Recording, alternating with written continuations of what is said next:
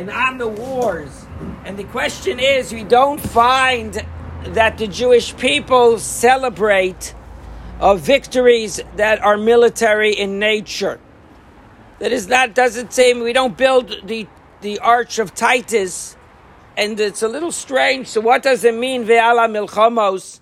So I saw a beautiful idea that what we're celebrating is the strength of the Jew, the strength of the Maccabeim to stand up, starting from Matisyahu, giving it over to his boys, and then slowly the Jewish people joined, having the strength and the fortitude to fight that battle.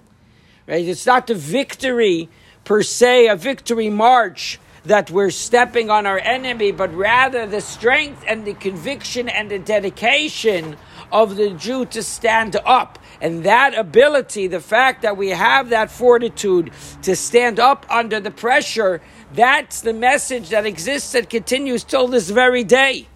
Right? That a Jew has the ability to withstand the temptation or the deprivation, be the test of that particular generation. And that is, we could draw that energy, to have the ability to be able to say no, to be proud Jews. Right? That takes great dedication. Right? Somebody sent me a video that El Polo Loco, they have an ad in the holiday season about all of the cultures coming together, and they have all around, come join, right, El Polo Loco, come join us at the table, all of us eat together.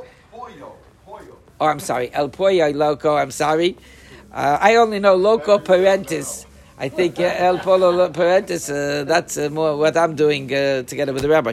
But the ability of and that they had a picture of a menorah. I don't know if that's really what we want.